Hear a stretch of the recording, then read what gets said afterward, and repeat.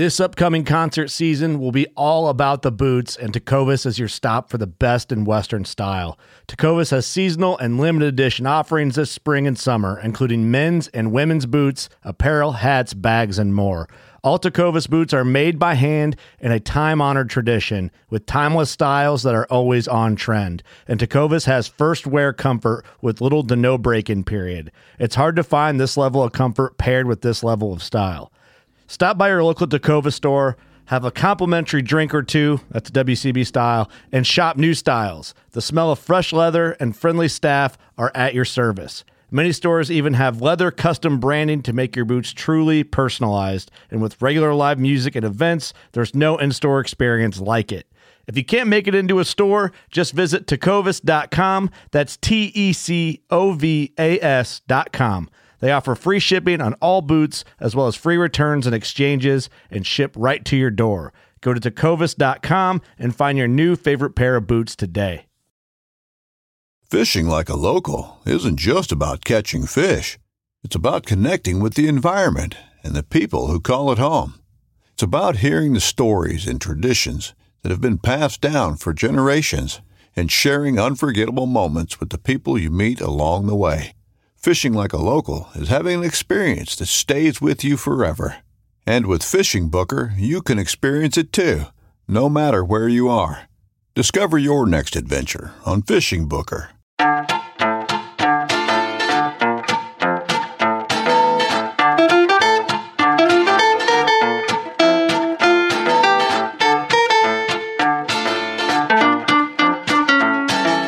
I'm April Vokey, and you are listening to Anchored, my chance to speak with some of the most influential people involved in the outdoors today.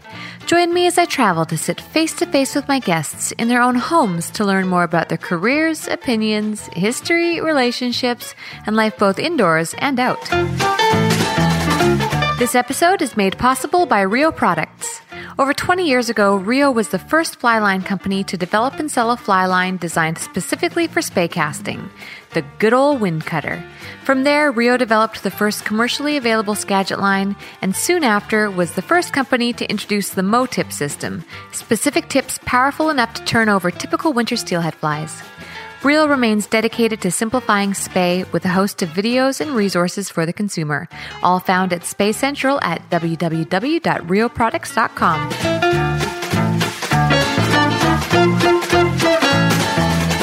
Mark Bachman owns the fly fishing shop in Welches, Oregon, one of the most famous fly shops on the West Coast. He started it in 1981 and has been an industry leader since. I met up with Mark at his shop to see if I could share the story of one of America's most valuable retailers. But what I learned was the story of a man who is much more than just a successful entrepreneur.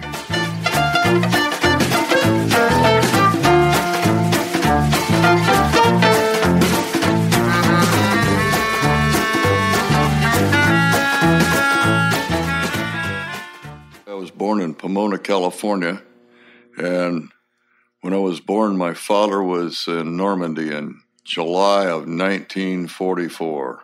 You just don't strike me as 73. Like, you don't look like a 73-year-old. Well, I get that all the time. Let's talk about why you still look so young. You were telling me that you still guide 3 days a week. Do you think it's keeping you young? Well, it gives me an excuse to exercise. You know, I'm wading around in rivers and rowing boats and setting up camps and tearing down camps and all that kind of stuff, being out in the fresh air. It's allowed me to reach a senior age without turning into a total cream puff. Yeah.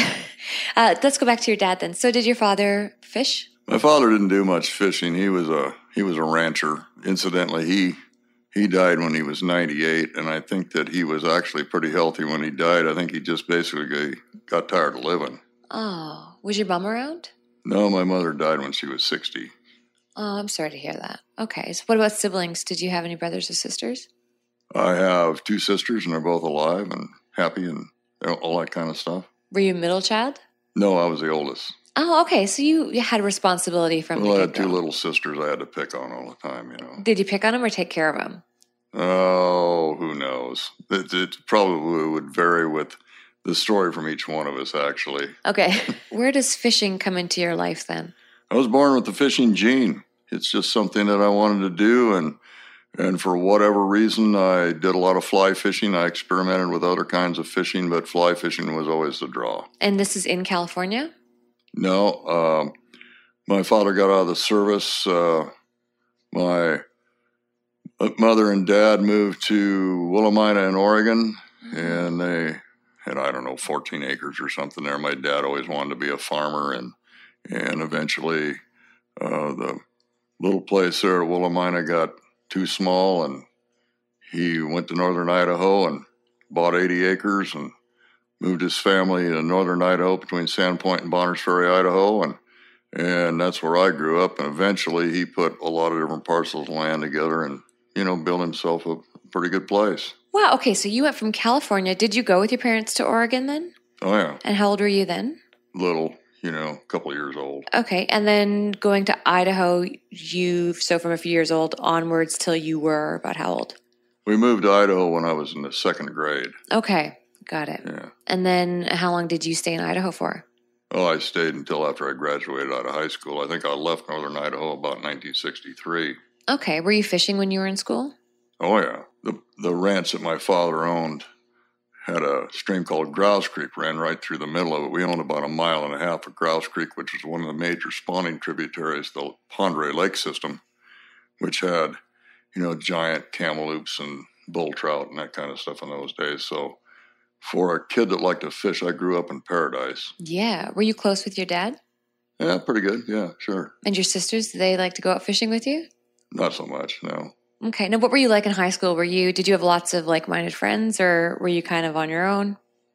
Well, I've always been pretty independent, and I got along good in high school. I got decent grades. I, played sports and this and that, but, fishing for whatever reason was the driving thing in my life. The fishing gene, so to speak, I think. Yeah, some people really are actually born with this fascination. I don't know if it's a draw to the water or a draw to the fish. Do you have one that really defines you? Well, that's a hard question to answer, really, since they're kind of interdependent. Mm-hmm. And, I like trout fishing, and I've done a lot of different kinds of fishing with a fly rod and with other tackle as well. But I was always drawn to salmonids for whatever reason. I guess because they're kind of neat to look at. Yeah. And then what about college? Did you end up going to college? Never went to college. Did you ever aspire to go to college? No, I thought about it. Yeah, other things got in the way, though. What got in the way?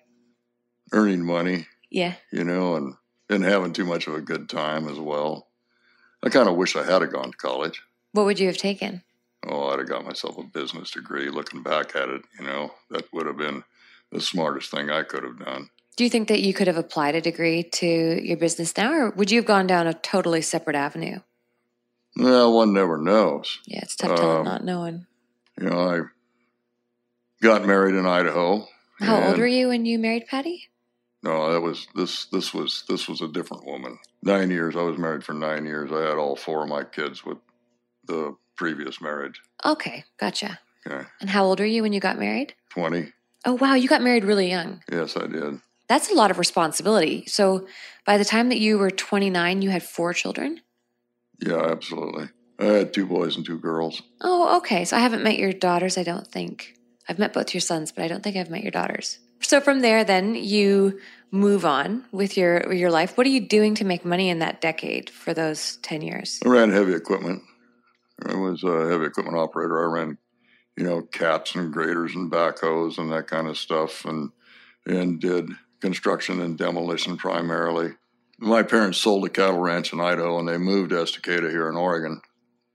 I came down with my ex-wife, and I had 1 child at the time. Came here in 1964 to visit my parents for Christmas, and I got here just before the big flood in 1964, the Christmas Day flood.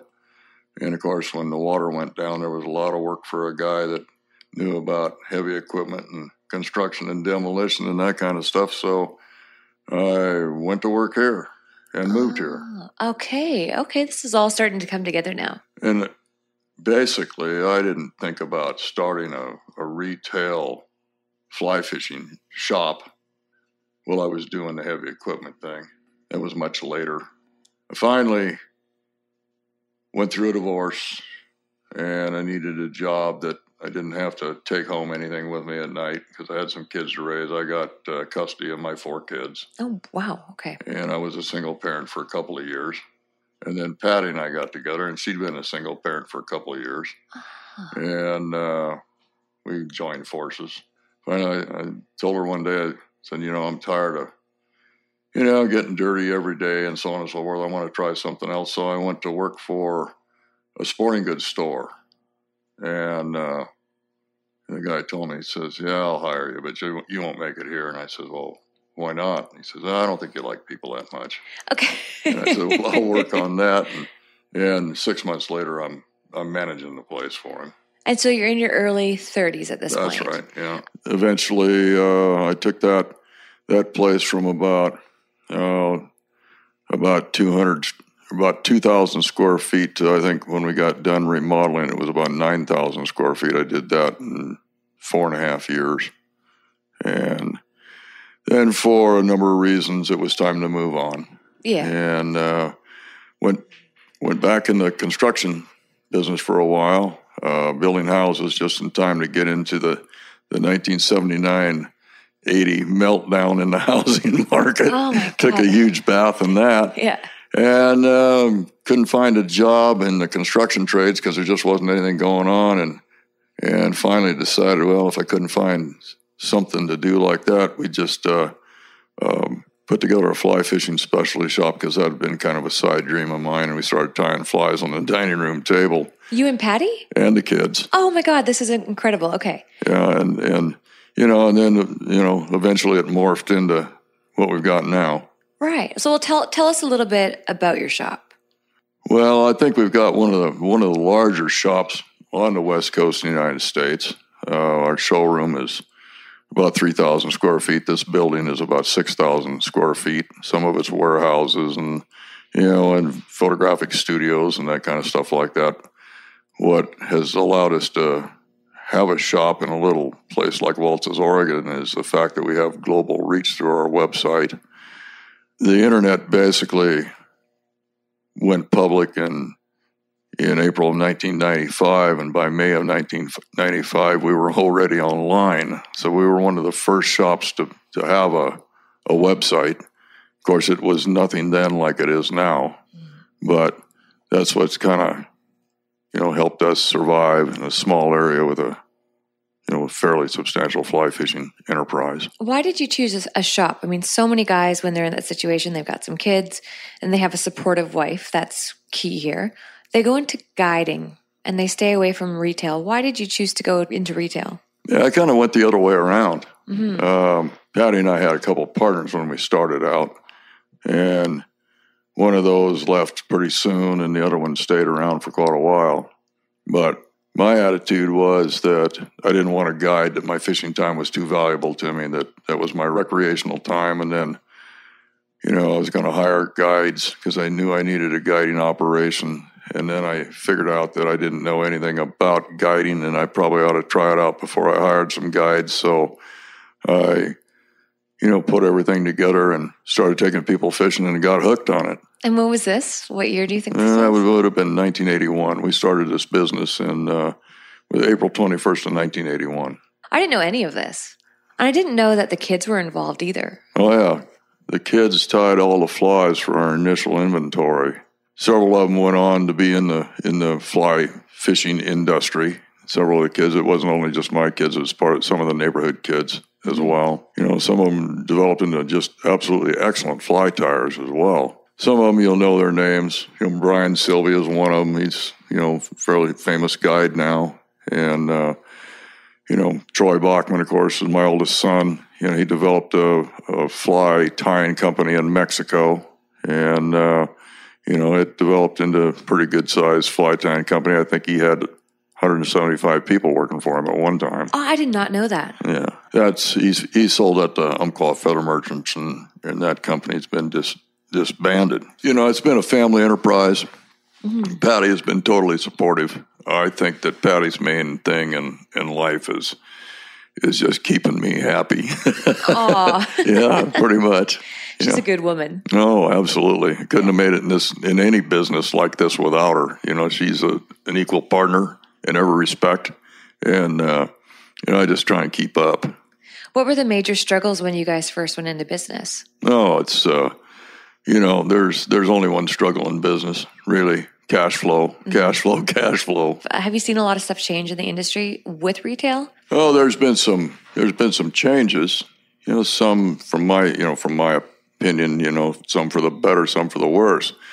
It doesn't matter. When you're in business, every day is a new adjustment. Everything on earth adapts to survive every day, or it doesn't survive. So businesses have to change. Little businesses, big businesses, doesn't matter. Businesses like, Chrysler Motor Company, they can get themselves in trouble. So, being in a retail business is a struggle. There's no doubt about it. It's a trendy business. It's also one that's immensely social. So you not only have to fit the trends in the retail market, you also have to fit the attitudes of individual anglers. Most of which are pretty easy to put up with, actually. Yeah, most of them are pretty easy to get along with. I know that I couldn't own a fly shop because I need my own space, and I don't want to always feel like I'm talking about fishing. Did you ever go through a stage in your career where you just didn't want to talk about it? Did you get grouchy? Well, as everyone who knows you starts laughing. I was born in July, so I fit under the Cancer sign, so I'm naturally kind of crabby anyway. So I guess so. Yeah, no, there's no doubt. That once in a while I just got to walk off from it for a few hours and grab a rod and disappear for a while, and flowing water has always been my healer. So people that know me. There's certain ones that just say, hey, it's time, get out of here, go fishing, Yeah. I feel an energy in your emails and in your correspondence. You've got this Zen flow to you these days where, honestly, I thought that you'd taken some sort of meditation workshop or that you'd discovered yoga. I mean, I can't put my finger on it. So did you have some sort of life change where you just decided you were going to view life differently? Where's your head at these days? Well, those are all good questions. I didn't realize I was going to be psychoanalyzed with a microphone in my hand. Sorry. But no, I think I'm more at peace sometimes. Publicly I am. I'm not sure that Patty would agree. But, after a while, you just realize how small you are and that there's only certain things that you can do, certain things that you can accomplish. And the universe is a big place. And, you see fish runs come and go. You see, rivers come and go. Like I said, I was a heavy equipment operator, so I've been on all sides of all environmental questions and all that stuff. I've been the worst thing and the best thing that ever happened to the watershed that I live in, actually. And, you see damage that you did with big cats and stuff heal up, go away, can't even find it. You see whole forests that were buried in pyroclastic flows emerging out of the bottom of the river, and then plants growing on top of the stumps. Right. And you just realize that it all happens beyond your control sometimes. A lot of things, happen that you think you don't want to have happen, and then you go look back 30 years and say, well, it happened, and it's for the better, actually. Mm-hmm. So. Well, when I think of the shop, and I'll bring it back to the shop, I won't pick you apart. I won't dissect you too bad on the show, even though that's kind of what we do here. The shop. So when I think about stores, I always think of traps. So people will contact me all the time and they'll say, I want to follow my dream and I want to work in the fly fishing industry. I'm either going to A, become a guide, or B, open a shop. And I always say, Jesus, explore guiding, fine. Just know that there's you're going to run into some limitations as you get older. But the shop, I always am very quick to explain that unless you're willing to really have, or unless you have a real strong business sense, I've just seen a lot of shops go under or get trapped. And when I think of your shop, you're in my top 5. Am I telling the wrong advice? Is it easy to own a shop? Well, one thing that a guy's got to know if he's going to start a fly fishing shop is it's not going to be anything like you think it's going to be. It's going to be a business. You have to run it as a business. And you have to realize that in any business, there's a lot of sacrifice. That nothing comes for free. That you're going to work long hours. You're going to have to be dedicated to it. You're going to have to pay a lot of attention to the people that you hire, the people that you surround yourself with. It can be dog eat dog. Fly shops are as competitive as law firms or motor companies. It's a business. What do you think is the biggest misconception people have when they open shops? Oh, that they're just not going to have to work. They can just hang out with their buddies and the cash is going to flow over the counter and so on and so forth. But the fact of the matter is that it's just kind of like fishing. You got to make the right presentations to the right fish. And if you're in the catch and release, you take their money and you turn them loose at the till. And that's just exactly the way it is, because cash flow is everything. Unless you're born with a trust fund or something, you probably shouldn't get into a fly shop unless you're a really tough sucker. That's fair. So what was your biggest eye-opener? Just exactly that. Did you go into it being one of those guys thinking it was going to be kind of a hang with your buddies? I just can't see you being that guy. I can't see Mark Bachman being like, I'm going to open a shop so I can hang with my bros. I don't see it. Well, I grew up on a cattle ranch. I've been working since I was 9 years old. When I was in grade school, I was a little skinny guy with a loud mouth. So, life can be hard on a little skinny guy with a loud mouth unless you got really strong hands. And my hands were really strong for milking 4 cows every morning before I went to school. Right. So I was under no illusion that it wasn't going to take a lot of hard work. And I work harder than anybody I've ever employed. I think most of the people that I've employed that haven't stuck around just couldn't keep up. And that's the fact of the matter. They just thought it was going to be easy, that all you had to do was lean with your butt on the back counter and pontificate about how good a fisherman you are, and the people are just going to throw money at you. Yeah. And it just doesn't work that way. Right. It's just, you got to be thinking, and your hands got to be moving all the time. Mm-hmm. But you're 73 years old, so where's your out? I mean, you're healthy. You guide 3 days a week. You're out there. But at some point, are you planning on slowing down a little bit? Oh, I imagine. And time will tell me when that comes. That's fair. If you could do things differently, would you have gone into a different industry? Not necessarily, but the first thing I would have done differently is I would have got myself a college education in business and finance, so I would have known more about the business end of things. Okay. I feature myself as the prime example that you can be. You said that I'm really smart, but you wouldn't have always said so if you'd been in business with me, because I made a lot of mistakes in business and been able to survive them just simply because I wouldn't give up. But I think almost all small businesses that make it, have some of that in there. I mean, not everything's going to be gravy. Some days are just hard days. Some months are hard months. Some years are hard years. Mm-hmm. And sometimes they're because you did something wrong, and other times they're because the circumstances are such that you just can't crawl out of it no matter what. So you just got to hang on until things turn better. Did you ever have a year or a season where you thought, we're just not going to make it out of this? Yeah, 2008. Oh, yeah. And then in 3 quarters, we lost 40% of our business. Oh, and the worst part of it was that the first 2 quarters of 2008 were just gangbusters. 2007 was a really up year.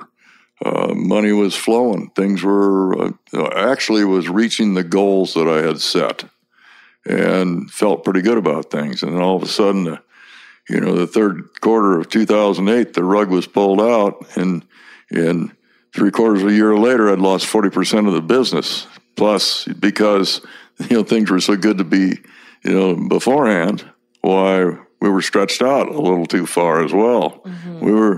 We were lucky. Well, we were lucky, and then we worked hard, and we'd set a good record with our vendors and that kind of stuff, that that they'd get their money and so on and so forth. So we'd build up enough trust that people didn't slam the door in our face as well. That's a key part of, business is people got to trust you. Yeah. Well, and you guys have been around for so long that I'd say you probably have that trust. It seems like you do. Your reputation sure is out there. We work hard at that. Yeah. But now you're in Welches, Oregon. So how many people is Welches actually, is it like a town? What am I calling it? Welches is a village. Welches is an unincorporated village. Okay. What's the population of Welches? Oh, I think right in the immediate area here, there's about 5,000 people. Okay. So, I mean, this is not like you're in a big area or a big city where people are coming through, but people are going out of their way to get to you. Are you getting a lot of your business from fishermen in the season or passing traffic and or online? Where's your traffic from? All of the above. There's over 10,000 cars a day go past our door here on Highway 26. It's one of the main avenues between Portland and Central Oregon. We're really actually the quickest path from Portland to Central Oregon, the Deschutes and all of that stuff over there. So that's part of the reason why we've been able to survive here. Plus the local watershed. We have steelhead year-round, which is huge. And, we are the steelhead shop in the area. We've been the steelhead shop since we opened up because we were into fishing for winter steelhead with flies before anybody even knew it was possible.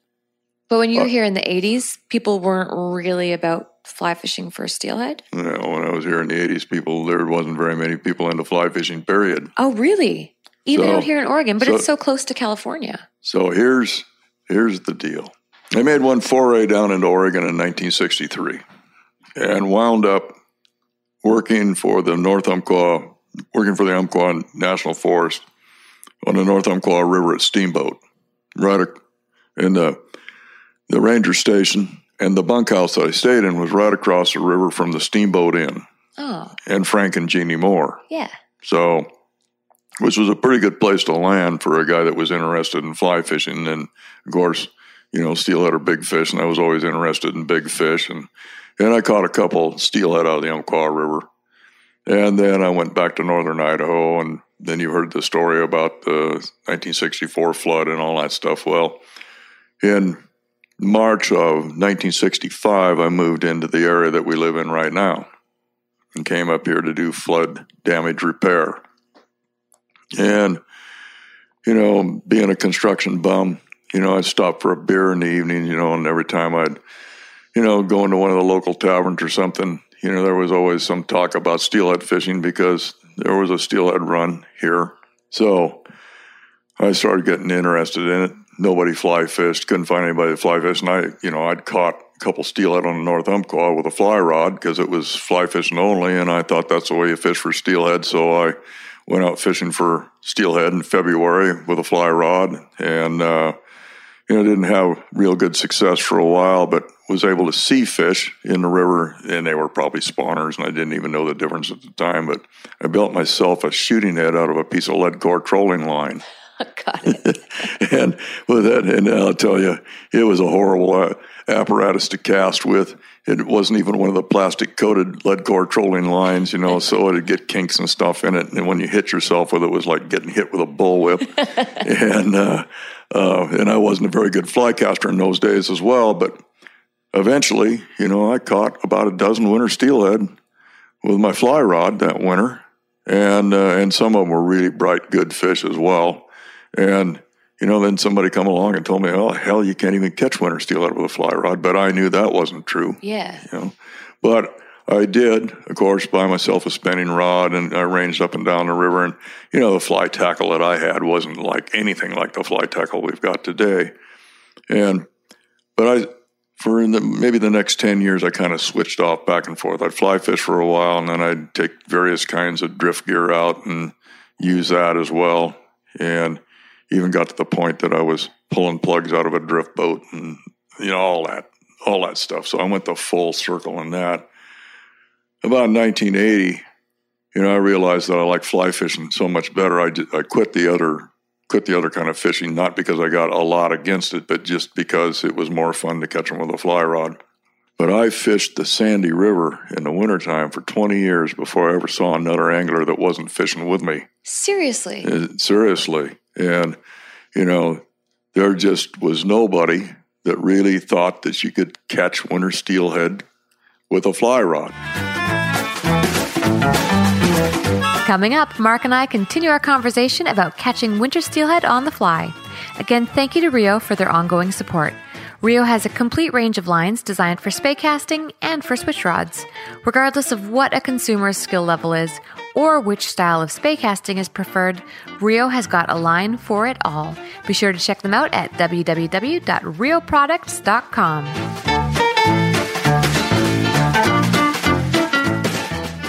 I knew that you could catch winter steelhead with flies. I guided for a while, pulling plugs and using gear, and I was good at it as well. They were pretty damn simple to catch with drift gear, I thought. And, that part of my guide career was very successful, but, it seems as though the guys that fished gear all the time, the only thing they were interested in was meat. And I could already see that we were so efficient with drift gear that we were really killing a lot of fish. Mm-hmm. And so I decided that I didn't want to do that. So I just, got into the fly fishing business and went exclusively fly angling for steelhead. And guys told me, you never make it as a guide fishing for winter steelhead with a fly. It just sounded stupid to them. But we made it work. And then, of course, in 1990, Trey Combs published the Steelhead Fly Fishing. And, in there was some two-handed fly rod stuff. Mm-hmm. And I'd already experimented with two-handed fly rods maybe a couple of years earlier than that. Had no one around me that knew much about it. I'm not a natural caster, so it took me a while to figure out how to cast with a spey rod. Eventually, though, that spey fishing and winter steelhead fishing had a large, built a large part of our business because, I pretty much proved the guys around me that you could catch winter steelhead on a pretty regular basis with a two-hand fly rod. And, of course, other anglers saw us being successful and so on and so forth. And eventually they wanted to do it too. And, now if you go out on that same river on any given day, you'll see at least 3 or 4 or 5 or 6 different spey anglers for every drift fisherman you see. So the paradigm has really shifted. And I can't say that I did it directly, but, I definitely had an influence there. So in the mid-'80s, though, when the guys would come into the shop and they'd say, oh, it's January, it's February, I'm waiting for summer. Did you say to them, hey, guys, you can go fly fishing for winter steelhead? Oh, yeah, but, you got to realize, though, that, the 80s in the wintertime, was pretty dreary for business. Right. It was tough. We didn't have a catalog. We didn't have a website. We were out on an island, basically in a little community. People here are supportive of the business, but there's not that many of them that are into fly fishing. So, it was tough times. And it's not like you could just hop on the internet to be like, hey guys, there's great fishing happening right now. Yeah. See, that would frustrate me as a business owner. Especially back then, you're not really thinking about overpopulating. I mean, at that point, you're just happy to get a couple guys believing you that you can actually catch them. Did you ever battle with your own, I don't want to say selfishness, but your own integrity where you really wanted to promote that there were steelhead around that could be caught, but you also wanted to keep the fishery to yourself? No, constantly. Yeah. Hell yeah, I've trained more of my competitors than anybody deserves to. Yeah, okay, can I ask you that? How do you handle these guys who work for you who then break free and go work for competing shops or competing outfitters? Well, law says you can't kill them. That took me by surprise. So, you figure out some way to get along with them, or, you figure out some way to outcompete them or whatever. You either form alliances or you don't. There's no rules to that game. Fair enough. What's your opinion on big box stores? I have no opinion. They're big box stores. They're part of the competition. It's not an unfair advantage as far as I'm concerned. I have a 2,000-page website. I can compete with anybody. Yeah, you really were on top of it with your website. Also with the Spayclave, let's talk about that a little bit, because I think that's something that's got to be noted here.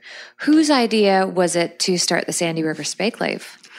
Well, that's a good idea. That's something that just fell in my lap, actually, which incidentally is coming up. And if you're listening, don't miss it. I reckon it's the best one around. If you live in Florida and you're listening to this, if you live in New York or Chicago or whatever, don't miss the Sandy River Spayclave, because it's the Woodstock of spay casting events, basically.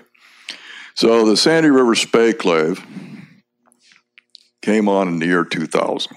Okay. Was it the first one of its kind? I don't know about that. And it wasn't even my idea. Okay. So I got a call from a fellow by the name of Fred Evans, who I had really honestly never met.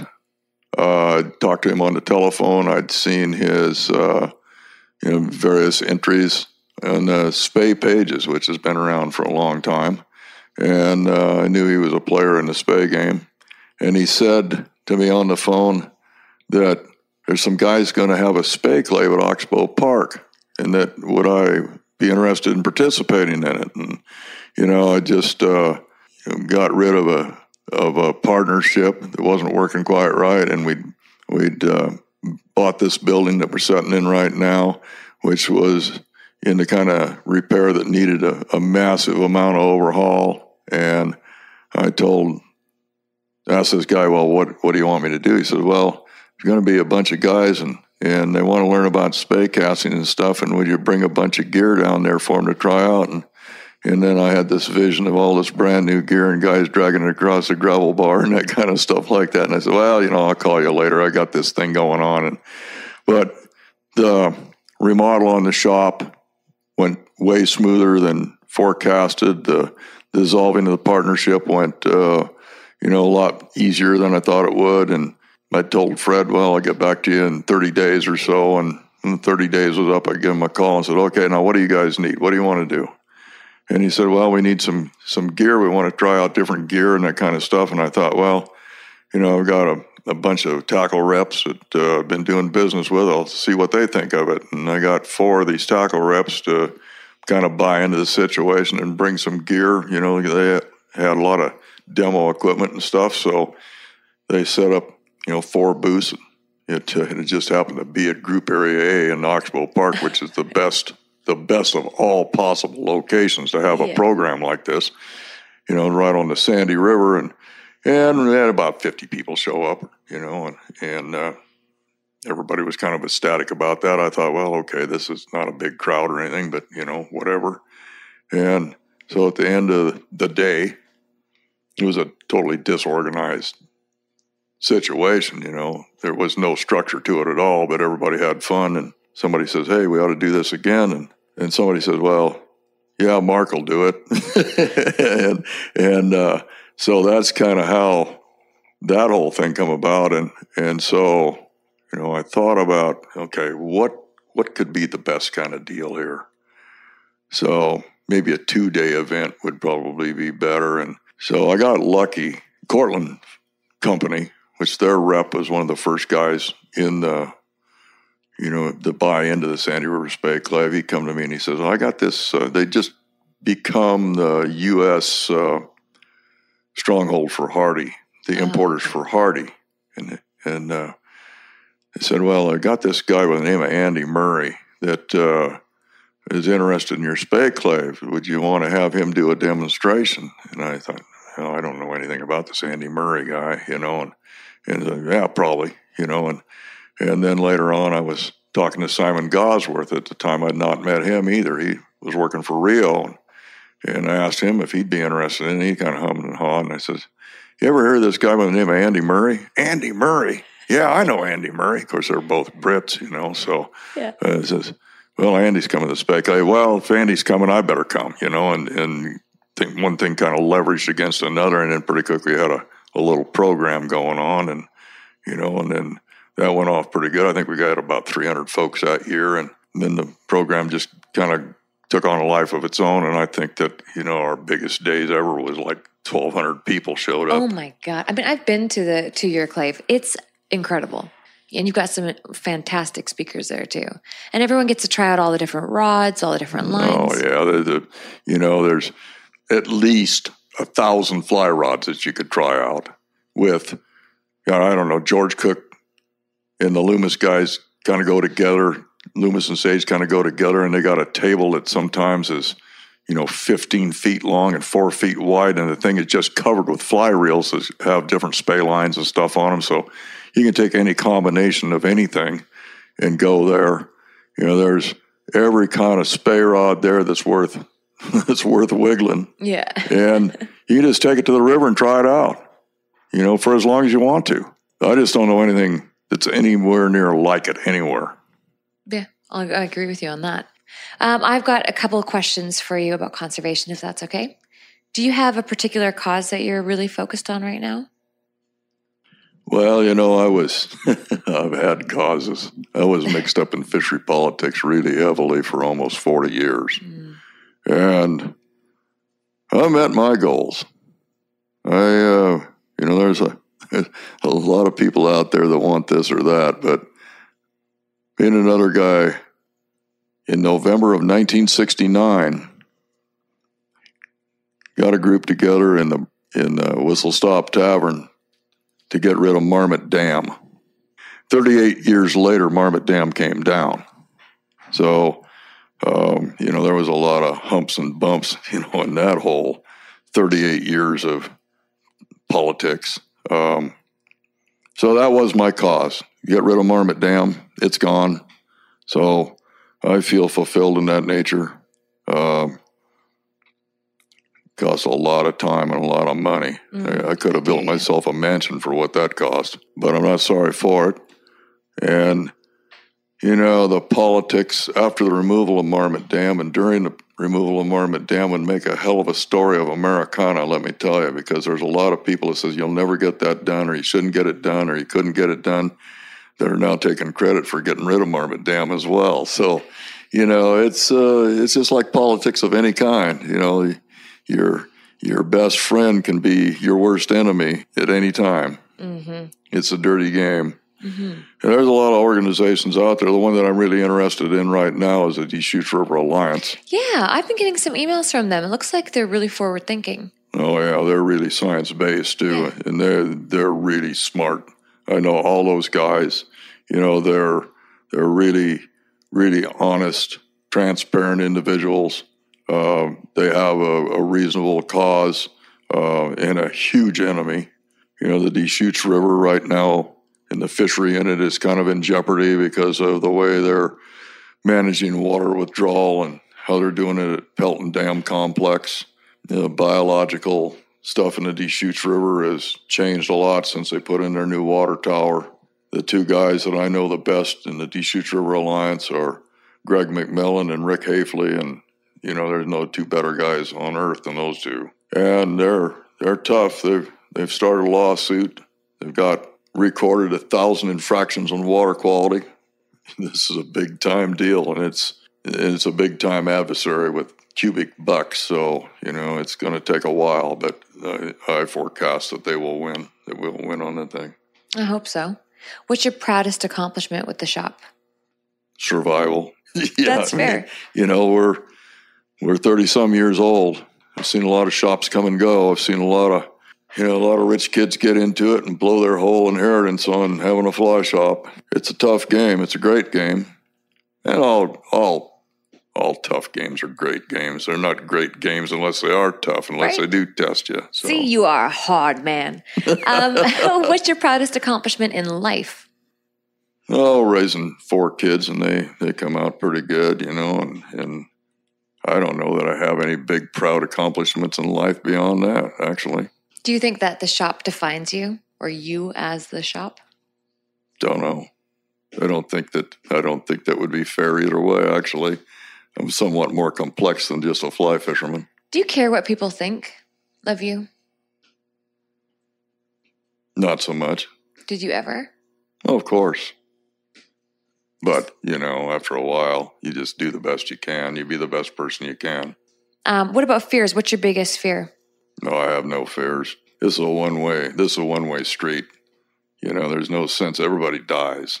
It's inevitable, so I don't fear it anymore. Looking stupid, I've done that enough that I'm used to it. So that's not a fear anymore either. Do you want to have 10 years of just retirement? Is that something that drives you? No, it doesn't drive me. Don't care about retirement.